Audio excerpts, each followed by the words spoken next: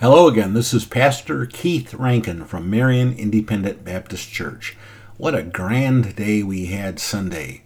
Our church was full, but with social distancing, we could only seat about 20% of what we normally do.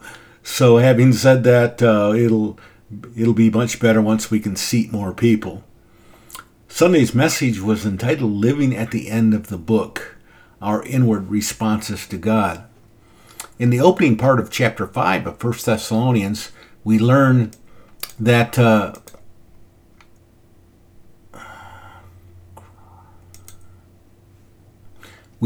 since the rapture can take place at any time, Christians are to live godly in their outward conduct. In this lesson, beginning with verse 16, Paul shifts his emphasis to the affections or our tender attachments, our fondness, feelings of emotion of the inner man. How should we emotionally respond as we reach the end of the book, as we approach the rapture? First, Paul says, rejoice evermore. The rejoicing saint is a visible witness of the changing power of the gospel. And while all individuals rejoice when good things happen to them, Christians are to rejoice forevermore in all things that happen to them. The Greek word for rejoice means to be glad. This sort of reminds me of Christmas carols, as the minstrels herald the joyful glad news of Jesus' birth and the salvation that he brought as he became the incarnate Son of God that died on the cross for our sins. Well, every Christian should sing Christmas carols, but better yet, they should be a carol to our King. In a cynical world, how is it possible always to be rejoicing? Let's distinguish the difference between the words happy and joyful. You see, happiness is an outward reflection of an inward emotion. Happiness is the outward reflection of an inward emotion. As such, it can be superficial and change as circumstances change. Joy, on the other hand, is deeper seated. It's a contentment based on an overall knowledge that all is well with our soul. People with joy may be happy people. People with joy may be very unhappy people as they suffer from some tremendous physical pain or even have to endure a period of weeping. However, such people may have joy or the peace of God in their hearts, knowing that in spite of their circumstances, they are held in the tender, loving hands of our Heavenly Father. Such joy is exclusive to the Christian, for this joy is imparted only by the indwelling Holy Spirit who gives us the fruit of joy. Joy should change our eternal focus. When I was young, my family and I went on a fishing trip to the AuSable River in Michigan. A storm suddenly came up and caught us as we crossed the broad river. The rain came down, the wind blew, the waves. The boat that sat low on the surface now sat even lower as water splashed over the sides. We began to bail out the water, and my grandfather steered toward the shore. As a 9-year-old, I was frightened. We were half a mile from shore in a 16-foot aluminum boat. Most of us did not know how to swim. In my alarm, I looked back at my grandfather, who had his hand on the throttle. His steel gaze of calm determination comforted me. We would be safe. Grandpa was in charge. Well, the Christian can be joyful because Christ is in charge of our boat. No wonder Jesus tested his disciples this way. Jesus was in charge when he was in the boat, and as Peter learned, Jesus was also in charge when he was out of the boat. Rejoice evermore, then, happens when we trust God with every part of our lives. Second, Paul said, pray without ceasing. Prayer is the believer's lifeline to God. Praying by faith is how the Christian touches the heart of God. Praying without ceasing demands a constant fellowship with God.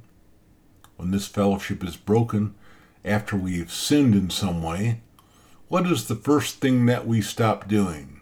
You got it right. We stop praying. Let's examine ourselves as to why we do not always pray. Is there a particle of unbelief in our hearts? Has bitterness invaded our soul as an obstacle to taking our heart, as an obstacle to taking away our hurt? Are we angry that God has not done what we have asked him to do or helped us in a way we felt that he should? Take these things to God, trust in him, and begin to pray again. Oh, the joy we will have when moment by moment we can once again trust God and pray, entering into the very presence of a loving God who listens and knows our concerns.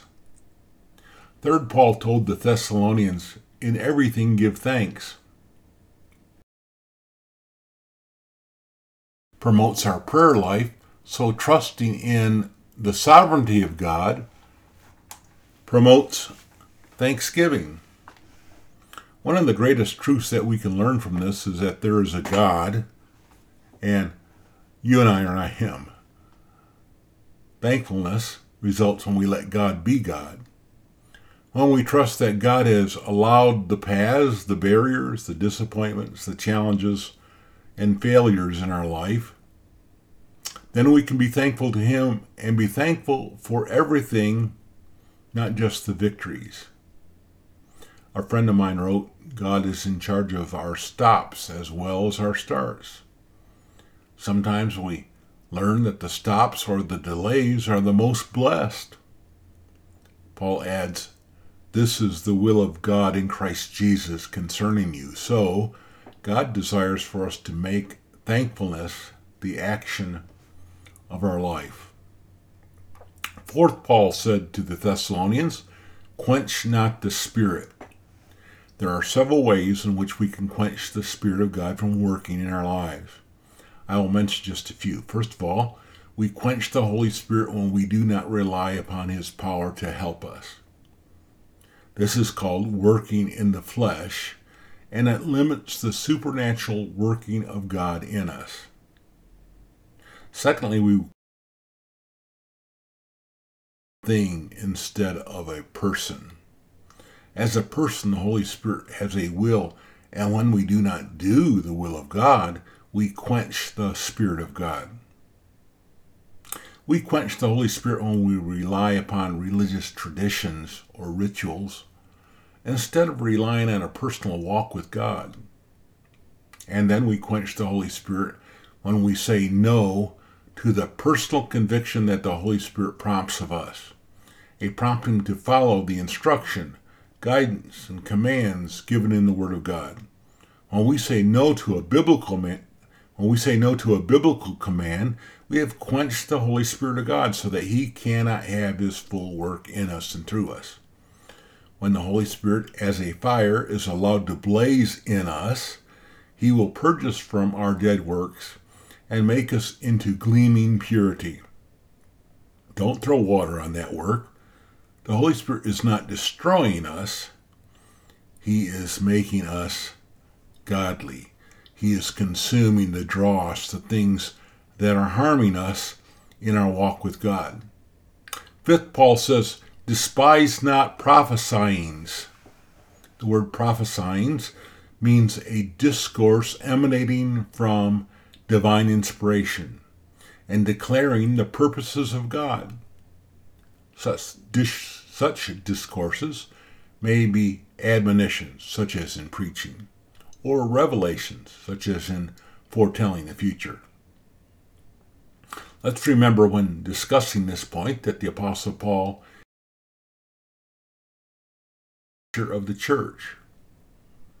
This was prophesying, and it was not to be despised. One of the definitions of the word, the Greek word, means to make no account. In our context, it means to ignore as nothing the revealed prophesyings of God. In our modern age, many people whose minds have been blinded by the error of humanism, evolution, and other philosophies, have written off the validity and the truth of the Bible. Considering today's philosophies, let us not balk at Paul's admonition. When he wrote this command to despise not prophesying, Paul was, even at the time, penning scripture, as were other apostles. Prophesying were ongoing. Paul himself wrote 14 epistles throughout his ministry. John wrote 4 epistles, Peter wrote 2, etc. These prophesyings continued until AD 100, at which time the last apostle died, the Apostle John. Then the prophesyings, as far as Scripture are concerned, ended. Let us remember then that whenever God speaks, we're to listen. The word despise here means to treat the written word of God with contempt. It means that we are not to have an aversion to biblical preaching of the word of God. Neglecting the hearing of preaching does us specific harm. It injures our faith. We need to hear the word of God because faith cometh by hearing, and hearing by the word of God. Romans chapter 10, verse 17. Let us remember that the word of God is sure because it is given by God and is settled in the heavens, and that it will not return void. As the scriptures teach us in Psalms 119:89 and Isaiah chapter 55, verse 11. Sixth, Paul says, prove all things. Hold fast that which is good, in verse 21. This command, prove, goes hand in hand with the previous verse regarding prophesying. We can be thankful that the church did this very thing in establishing the canon of the New Testament scriptures. Previously, the Jews had done the same job by acknowledging the Old Testament canon. We should pause at this point to say that these scholars did not inspire the scriptures. The church did not inspire the scriptures, but they did recognize which books were inspired and which were not. In so doing, they proved that which was excellent. As Christians, we should always be aware that the devil is a deceiver.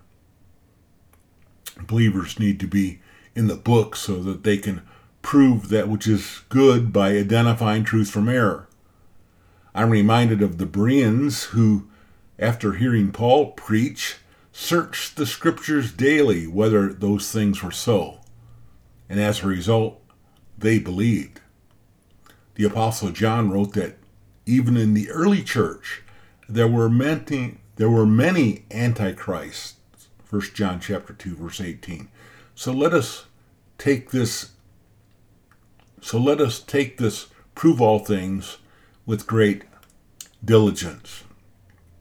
Seventh, Paul says, abstain from all appearance of evil, verse 22. Again, the verse does not stand alone because it is not always an easy task to identify evil.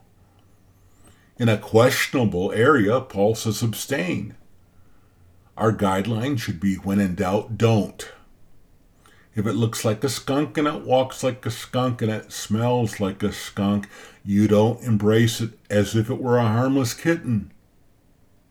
In applying this principle to doctrine, let's make sure that we have sought out all of the Bible, the whole counsel of God, and that we have not been simply Bible verse pickers. That is a dangerous thing to do. For example, when writing the Book of Mormon, Joseph Smith pulled 30,000 verses from the King James Version and then used those in a misplaced, illegitimate way to promote his heresy. Well, those are good admonitions from Paul as we continue in 1 Thessalonians chapter 5. Next week we will end the book. In our next study, we will be learning about the preservation of the believer. Don't miss it. And so until then, stay faithful. This is Pastor Keith Rankin from Marion Independent Baptist Church. Come visit us.